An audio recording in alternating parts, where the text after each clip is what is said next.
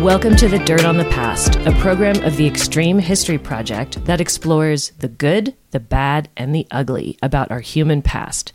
Because, let's face it, Crystal. Yep, history very often isn't pretty, but it is so important to know. Because it is the very thing that has led us to the most critical concerns that we have in the present.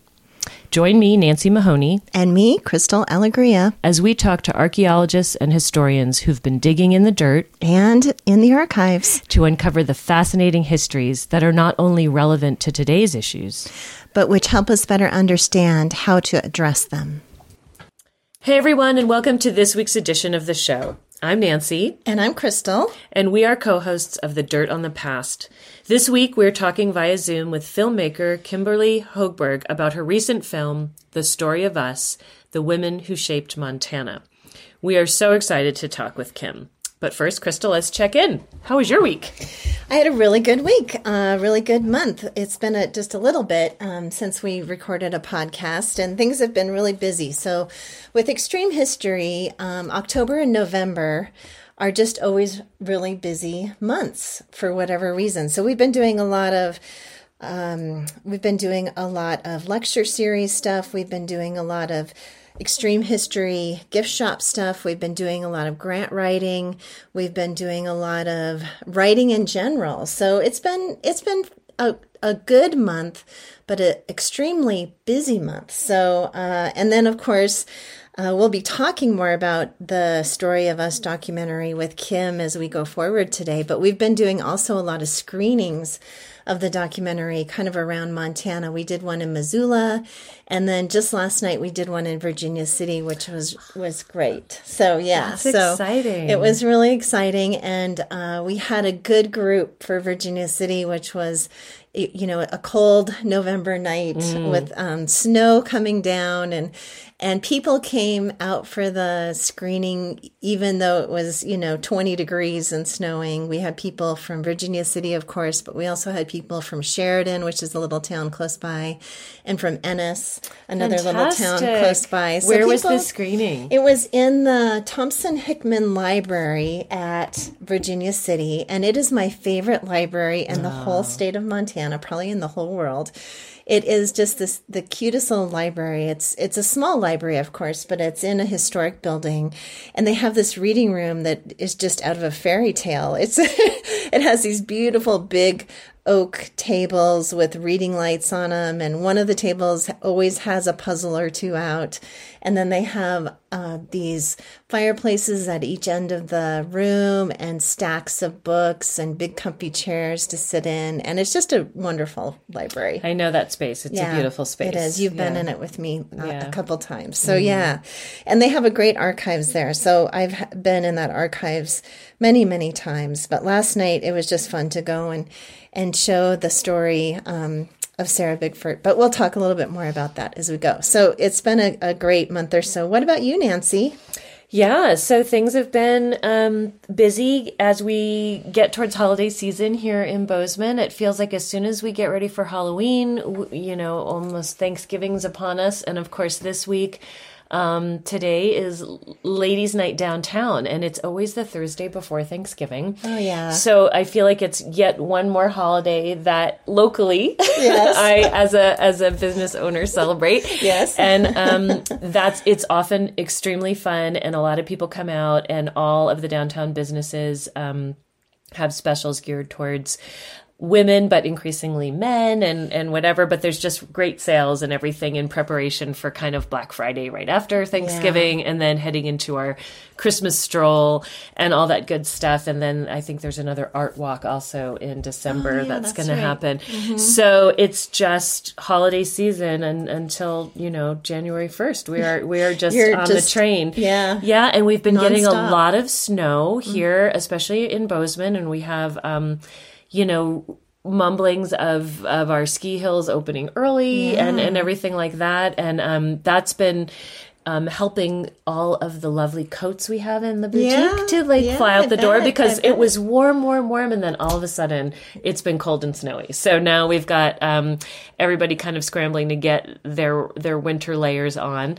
And so tonight we'll be hosting whoever comes in. Often it's a lot of people in the store all at once, Yeah. and there's wine and snacks and good sales, Oh, and fun. it should be a lot of fun. So we're looking forward to that, and we have a great crew over there working on that. Well, that's great. I went in this morning, as you know, because you were there, but I went in because we have a lecture for our lecture series tonight, so I'm not able to go into ladies' night tonight. So I went in this morning right when you guys opened, and it just looks beautiful. The store looks beautiful. It has that cozy feel, and there's so much wonderful winter merchandise and candles and jewelry. Fun holiday stuff. I know we have so many local kind artists of, who are making wonderful things all for sale there. And that's what's so fun is we still live in one of those towns where we really have local producers and people like to buy local from locally owned stores, but things that are made right here in Bozeman and Montana. So it's so much fun to be a part of all that. And as you know, too, we even share some people we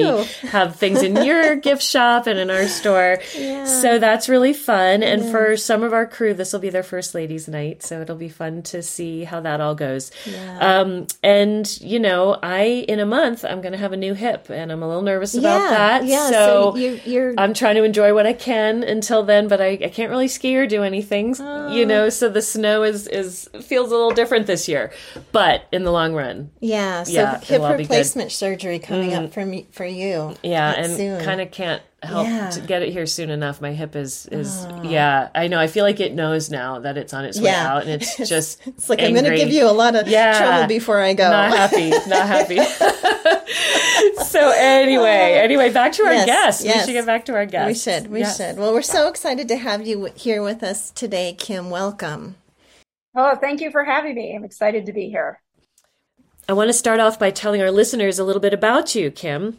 So based in Helena, Montana, Kimberly Hogberg has a master's degree in broadcast journalism from the University of Montana and a Bachelor of Arts in History. For 20 years, Kim has worked on a variety of award-winning documentaries, TV shows, and videos. She first fell in love with creating historical documentaries when she served as an associate producer for the critically acclaimed documentary Jailed for Their Words, When Free Speech Died in Wartime America. She also produced and edited the Emmy-nominated documentary An Alien Place, the Fort Missoula Detention Camp, 1941 to 1944. Kim also was an associate producer for the documentary The Gamble, and for 7 years she has served as a co-producer and editor on the popular and Emmy Award-winning TV show Washington Grown. Kim has partnered with the Extreme History Project to produce the short film The Story of Us, The Women Who Shaped Montana, and most recently she partnered with the Montana Historical Society to create a 60-minute documentary about the history and experiences of African Americans in Montana, entitled Hidden Histories, Montana's Black Past. Kim has a passion for storytelling and bringing history alive through digital media.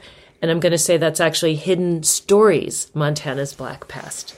All right. Thanks for being here, Kim. It's so great to have you here, Kim. We've had the chance to work together over the past, I think 3 or 4 years now, creating this documentary called The Story of Us. And so I've been thinking over these 3 or 4 years, I'm like, well, when we get to the point where we have the film done and it's about to premiere, we'll do this podcast. So I've been thinking about this podcast for a long, long time. So I'm so glad that we finally get to do it together. So I just want to start off, Kim, by asking you what brought you to love to do historical documentaries, because you do have a bachelor's degree in history and then you went into filmmaking. And of course, you've made a lot of films that aren't history based, but I know your love is for history. So can you talk a little bit about why you love history and why you love making these historical documentaries? That's a tough question, but for me, I think some of our best stories are historical stories. I mean, sometimes you read these stories and it's like, that can't be true. And then oh my gosh, it is true. Like, so sometimes I wonder why people spend so much time crafting, fiction stories when we can find it in our history books, because there's some pretty outrageous and incredible stories. And I've always just seemed to gravitate towards those. And I also see the value of learning more about our history of places and people and where we came from and why it's this way. I think if we want those answers, we really have to turn to history to find them, to explain what brought us to where we are today and learn from that too. Like Crystal said, history isn't pretty, but it's necessary. So I've just always really have a love for history. And I think most people who are interested in history could say the same thing for different reasons. And growing up in Montana, there's some really incredible historical stories here that are just not told that much, or you really have to go out and seek them to find them. So that was kind of one of the goals in the beginning, was to make these stories a little more readily available. So the next time someone goes to Virginia City and sees that hangman's building, they'll immediately think of Sarah Bickford and, what she did for that building there. And I might have just answered one of your future questions accidentally. So Kim, I know history isn't always pretty, as we say, but there are also amazing little gems that sometimes don't get told. Amazing stories about what people were able to accomplish or achieve, even when odds were against them. So I do think it can be pretty sometimes too. And sometimes those are fun stories to hear as well, even the important stories that aren't so lovely.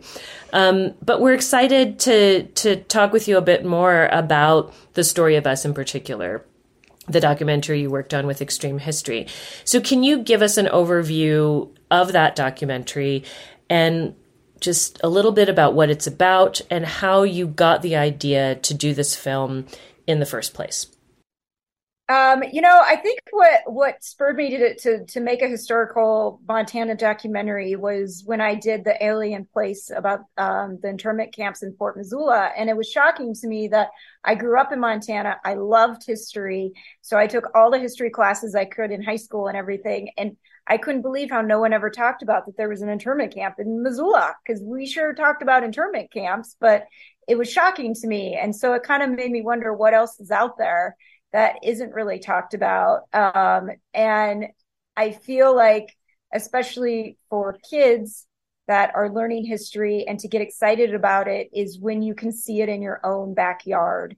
And that's kind of what really spurred me to want to find these stories and tell more of these stories, is not only for the PBS audience, but also for the student audience across Montana. And the story of us, through some back and forth discussions, we decided that we really wanted to tell women's stories of Montana. And we feel like a lot of times female stories get left out of the narrative, and except for, like we said, Jeanette Rankin or Sacagawea, or, those kind of token one woman stories that have to be told. But there's so many other incredible stories out there as well that just no one really knows about. So that's where the idea started, was let's tell the female stories of Montana. And we started with 4 women from 4 different places and kind of 4 different eras of Montana. And that's where we started, and we're hoping to grow it from there. Yeah. So Kim, can you talk about the 4 different women we featured in the film, and where those women are from, and kind of why we decided to pick those 4? Sure. And I think too, in the beginning, while we wanted to feature women, we were very deliberate in making sure we featured a diverse group of women. So the first 4 that we started with was Sarah Bickford, who was based in Virginia City. She's a Black woman that actually came to Virginia City as an enslaved girl. Once she got there, the Emancipation Proclamation happened. So she was, I guess, released or free finally of her duties. And she really charged a path of her own and went through some pretty traumatic experiences, but yet was able to survive and prosper.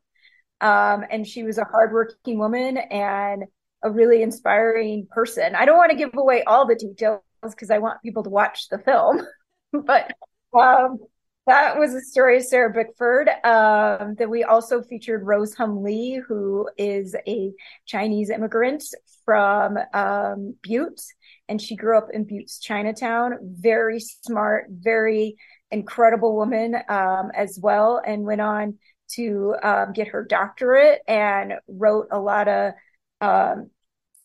books about Chinatowns in the Western area of the United States. And because of that, scholars now are able to learn what those towns and areas look like, that, and kind of have this first account version of that really wasn't out there before someone like Rose Hum Lee was willing to put it out there for people. And then the other story we did was Maggie Smith Hathaway, who came from Stevensville, Montana. And she was like a Jeanette Rankin in that she was a suffragette. She did a lot of work to help secure the vote for women. And then once the vote was secured, she went on to be one of the first of 2 female state legislatures in Montana. And she served there a number of terms and did some pretty incredible things within the Montana legislature. And then she went on and actually served as one of the state heads of an organization, and ended up running what is now today the Department of Health and Human Services, and did some amazing work that way too, and helping set up a lot of some of even the laws that we have in place today to help children and single moms and overall welfare and well-being for children, was a big part of her. And then our final story we featured was Susie Walking Bear Yellowtail, who came from the Crow Reservation. And she was one of the first Native American women to become a registered nurse. And I really feel her story is so inspiring, because she took this education and she probably could have gone anywhere, but she chose to go back and really fight for her people and try to get better services and better health care within the reservation system. And yet also walk that fine line of fighting for some Western care, but also keeping their traditional values alive and not letting those go, as during that time we were just trying to get rid of it and making all Native Americans and Indigenous people, trying to take it all away from them and not letting them practice their own faiths and religions. So I find that a really inspiring story as well. All of these women have at some point in their lives either they started somewhere else and came to Montana, or they left Montana. There's kind of that common thread in, I think, a little bit of understanding Montana history and how we know how ancient it is for the indigenous peoples that have lived in this land we call Montana now. But for so much of that more recent history, Montana really was one of the later states to be filled in with settlers and developed. So it's kind of interesting how a lot of that history that you're telling in this story is a little bit more recent, and it involves people moving around a lot, moving around for their education or moving around for other experiences. But I think it was just when I saw that screening over a month ago, just a lovely way to understand more about this really extremely large state we come from and the diversity that's within it. So I'm going to just have a quick station break, and then we're going to continue on with our questions. You are listening to The Dirt on the Past with co-hosts Crystal Alegria and Nancy Mahoney on KGVM Bozeman, or wherever you find your podcasts. We're speaking today with filmmaker Kimberly Hogberg about the story of us, the women who shaped Montana. So, talking a little bit now about the filming of The Story of Us, we've kind of talked about the women we feature, and I want to dig a little bit into how Kim, how you filmed this, and that brings you into the story, Nancy, a little bit as well, because when we were getting ready to film, we were filming the story of Susie Walking Bear Yellowtail, and Kim said, I really want to showcase an outside location, and we had Shane Doyle, who we've had on the podcast before, and is, of course, a colleague and friend of ours at the Extreme History Project and a board member of Extreme History. We had Shane on board to do some drumming and singing along with his children, to do some traditional dancing, because that really ties into the Susie Walking Bear Yellowtail story. And so Kim said, I really want somewhere to have them drum and dance and sing in a beautiful landscape. And I said, I know the perfect place, Nancy's house. Well, not my house per se. Not your house. Outside of your house, on your subdivision land that backs right up to this beautiful mountain called Mount Ellis is what it's called, I guess now. But so I roped in Nancy, and I called Nancy and I said, Nancy, can we film this on your land? And you said, oh yes, definitely. So that was really fun to be able to do that. So Nancy, can you talk a little bit about that day and what it looked like through your eyes? Yeah, we were excited to get that call, and we talked to our neighbors about it. We have just 3 other homes out there with people living, and we have this adjacent property we all co-manage. That's 110 acres. And we do see Mount Ellis, we do see the Bridgers, and we do see this beautiful gap near Chestnut Mountain where you have Frog Rock and we have Eagle Rock, and there's all these lovely named places on the landscape. And there's really just that beautiful sweeping kind of hills and little perennial spring-fed creeks that run down with aspens along them. And so it really feels like beautiful prairie with the mountain all around it. And it was a lovely place to then have Shane come out with his kids. And it felt like such an honor to be sitting there kind of witnessing this, because this was land that was once within the Crow Reservation and all of that. So it was wonderful. But I wanted to ask Kim a little bit more about that and how you go about choosing places and thinking about the imagery that you would use. When you were on our property, there were a couple of other folks there with pretty high-tech camera equipment that were on these kind of dolly things that could go back and forth but hold them steady. And then I'm not sure if you used drones at all also, but talk a little bit with us about the technical side, not just of that day, but sort of in general for what it takes to bring a film like this together. Because I know you and Crystal worked on the historical research, and then that has to be turned into a script that someone then narrates. But let's talk a little bit more about the visuals. Sure. I think that's the toughest part of when you're doing historical documentaries is, what are you going to show? If it's going to be a film, you have to have visuals to go along with it. And while you have some incredible imagery, most of these women didn't have that many photos of them. I think we were lucky with Susie because we had family that gave us some photos of her. But still, I would say we only had maybe 7 or 8 photos of Susie, and about the same with Maggie and a couple of Rose, and then maybe 3 of Sarah. So it's really trying to think, okay, we're going to talk about these women for about 8 minutes, and we need to have some visuals to go with it. And I love doing what I call like kind of dreamlike reenactments. And that's like what you said, a dolly shot. So it's a very smooth shot, and it's just a quick, not quick, it's a slow kind of pan, but you don't see a lot. We do a lot of tight shots of feet or tight shots of hands. And for the dancing, we shot it all at what we call a high-speed frame rate. So actually, when you're filming it, it looks like you're filming it in slow motion, which just, I think, adds that more dreamlike look to it. And it was really fun. I mean, Shane and his family were just incredible. And I don't know if they realized when they were out there that we probably made them do the dance like 10 times.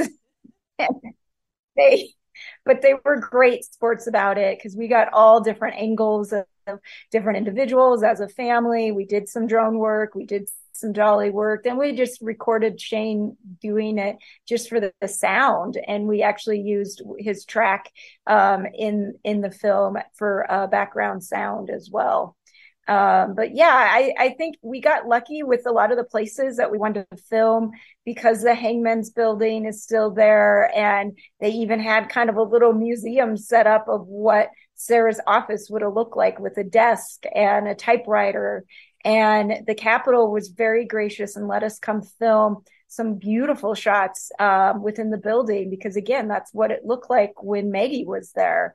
And then the Maiwa Museum in Butte were extremely generous and let us come film some fun scenes in what used to be a mercantile. And it still looks and just like it did back when Rose might have been helping her family in the mercantile. So we got pretty lucky with a lot of these stories and places willing to not only let us film, but also pretty much do it for free, because this was a pretty low budget film, but they were great to work with. And it was fun to kind of, the ideas were endless. And I still have so much incredible footage that I wish, I could add in, but maybe another time.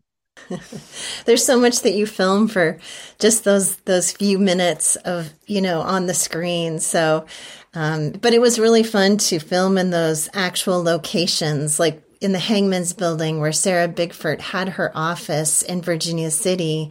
We filmed in the actual building where she had her office. People have to actually see the film to understand, because you guys are just amazing. Throwing around this term Hangman's building, and people don't, and then she has her office in it, and nobody understands what that is if they haven't been there. So please watch the film, folks. Watch the film to better understand that terminology.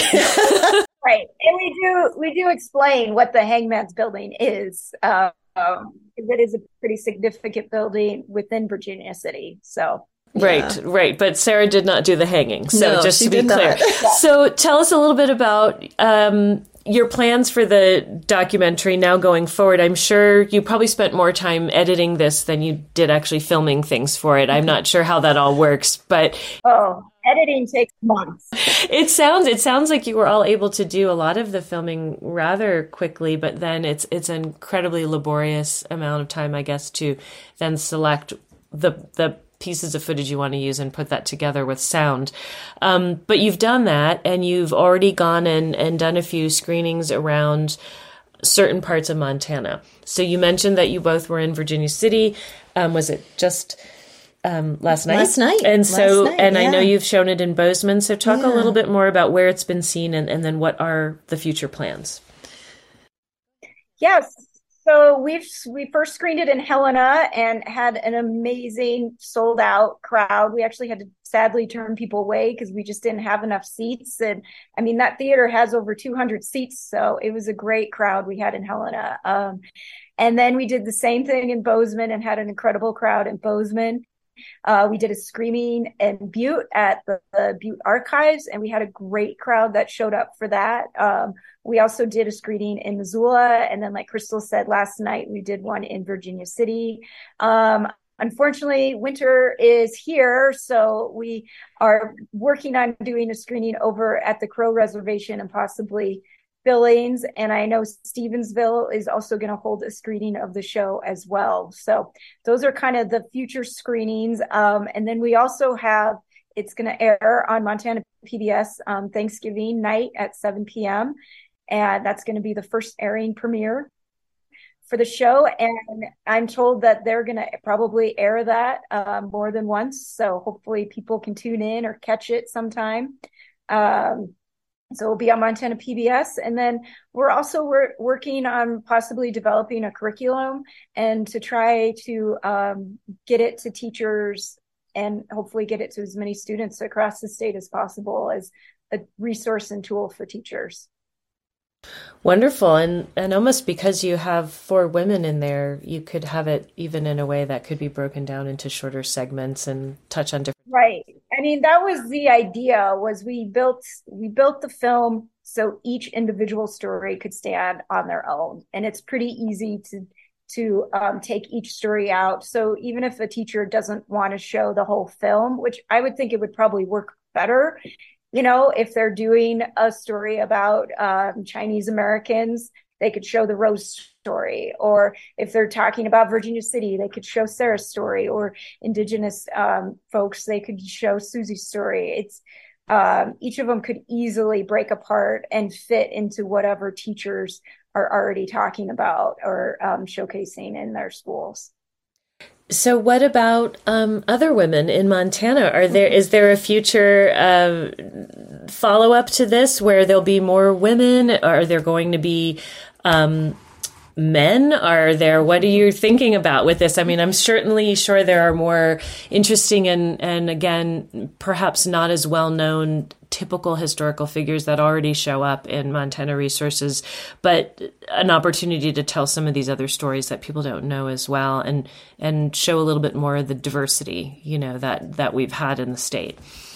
Yeah, I think Crystal and I, again, with all the screenings we've been doing and just people reaching out, wanting to learn more or hear more or see it, it's really, for us, it's been a passion project and we love it, but it's great to see other people are excited about it and love this topic as well and are really hungry to finally learn about some of these stories. So yes, we are working on an episode 2 and an episode 3, hopefully. And, but again, that just takes time and it takes money. We live in the real world. So we are in talks. We've kind of identified a handful of about 10 women that kind of are on our short list. Our only prerequisites are they cannot be living, and it is not Jeanette Rankin. Not because we don't love Jeanette Rankin, but because everyone already knows about her. Well, for the one or two listeners we have who are not from Montana, just for those folks, tell them who Jeanette Rankin was, so that they know why we keep brushing her aside. Yeah, poor Jeanette. So Jeanette Rankin is really important to all of us in Montana because she was first and foremost a suffragette. She was a suffragist here in Montana and really helped Montana women get the vote in 1914, along with a whole lot of other women, but she kind of rises to the top as the woman we always say, she was instrumental in getting the vote. But of course, along with her were so many others.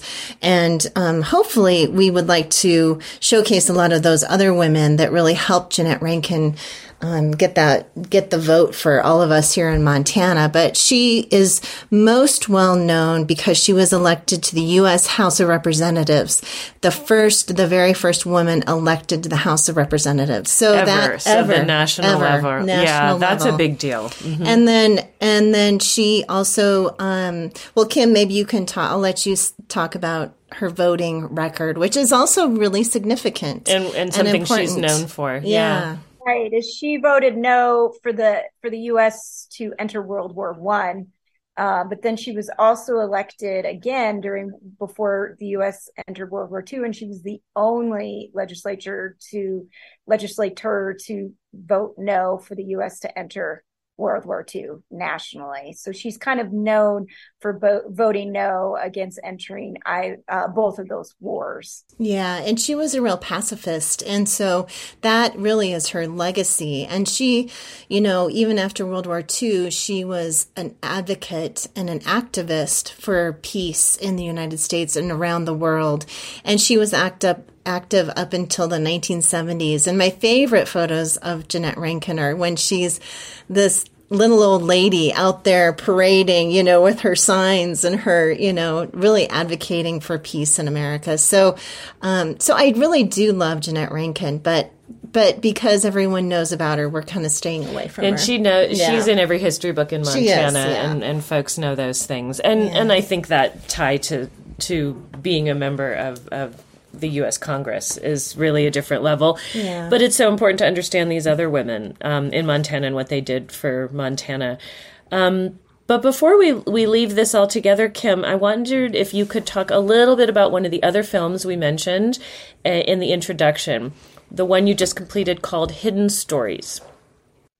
Sure. I was about a year ago, I partnered up with the Montana Historical Society with Kate Hampton. She's been doing research about Montana's Black past for well over 10 years and really doing some incredible research and homes and buildings and the people and the places. And they received some funding to develop a 60-minute documentary. So that's when we were able to partner with her and develop, which was a really tough job of how do you tell, this huge story in a 60-minute window. I wish we could have done it 3 parts. But it was a really fascinating story. And it's a complicated and it's a sad story too, in that you look around Montana today and it's not that diverse. And it used to be a very diverse state. And we're missing that. And I hope that we can grow that and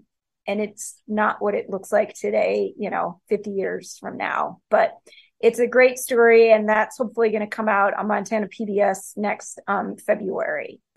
Wonderful. That's exciting and such an important story to tell. Yeah, it's a really wonderfully beautiful and important film. I got to watch it the other day, and I really enjoyed it. So good job on that, both to you and to Kate Hampton and everyone who worked on it, because it was so good. It was really good. So people should watch for that one on Montana PBS as well.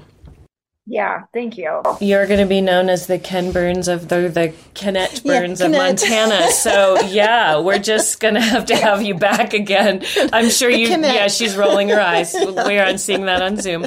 I that's a compliment.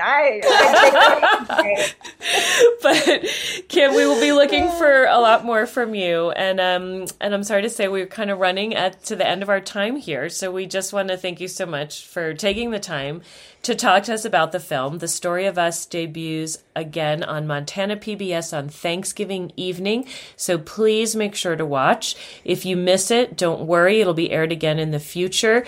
PBS is great about that. The Extreme History Project website and or Facebook and Instagram pages will have updates about where you can see it if you don't get it on Thanksgiving because somebody is hogging the control and watching football. So thank you so much again today for joining us, Kim. And thanks for all your hard work in bringing to life these true stories from history that haven't been really told.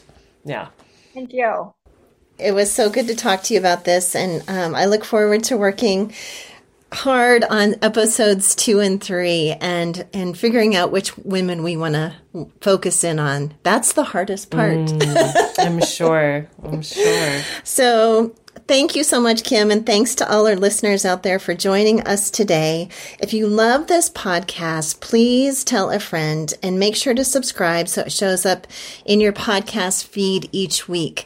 And, this podcast, we have so many people who are listening. We love every listener. But if you have someone that you know that would like to listen, make sure you pass it on to them, because we want to grow the podcast so more people hear these wonderful interviews with these amazing people that we get to talk to. So another way to grow the podcast is to review it. So those of you listening, if you love this podcast, please leave a review on Apple Podcasts or on Spotify. So thanks so much for listening today, and we hope you can join us again to find out more about the dirt on the past. A big thank you to our editor and sound guru, Steve Durbin.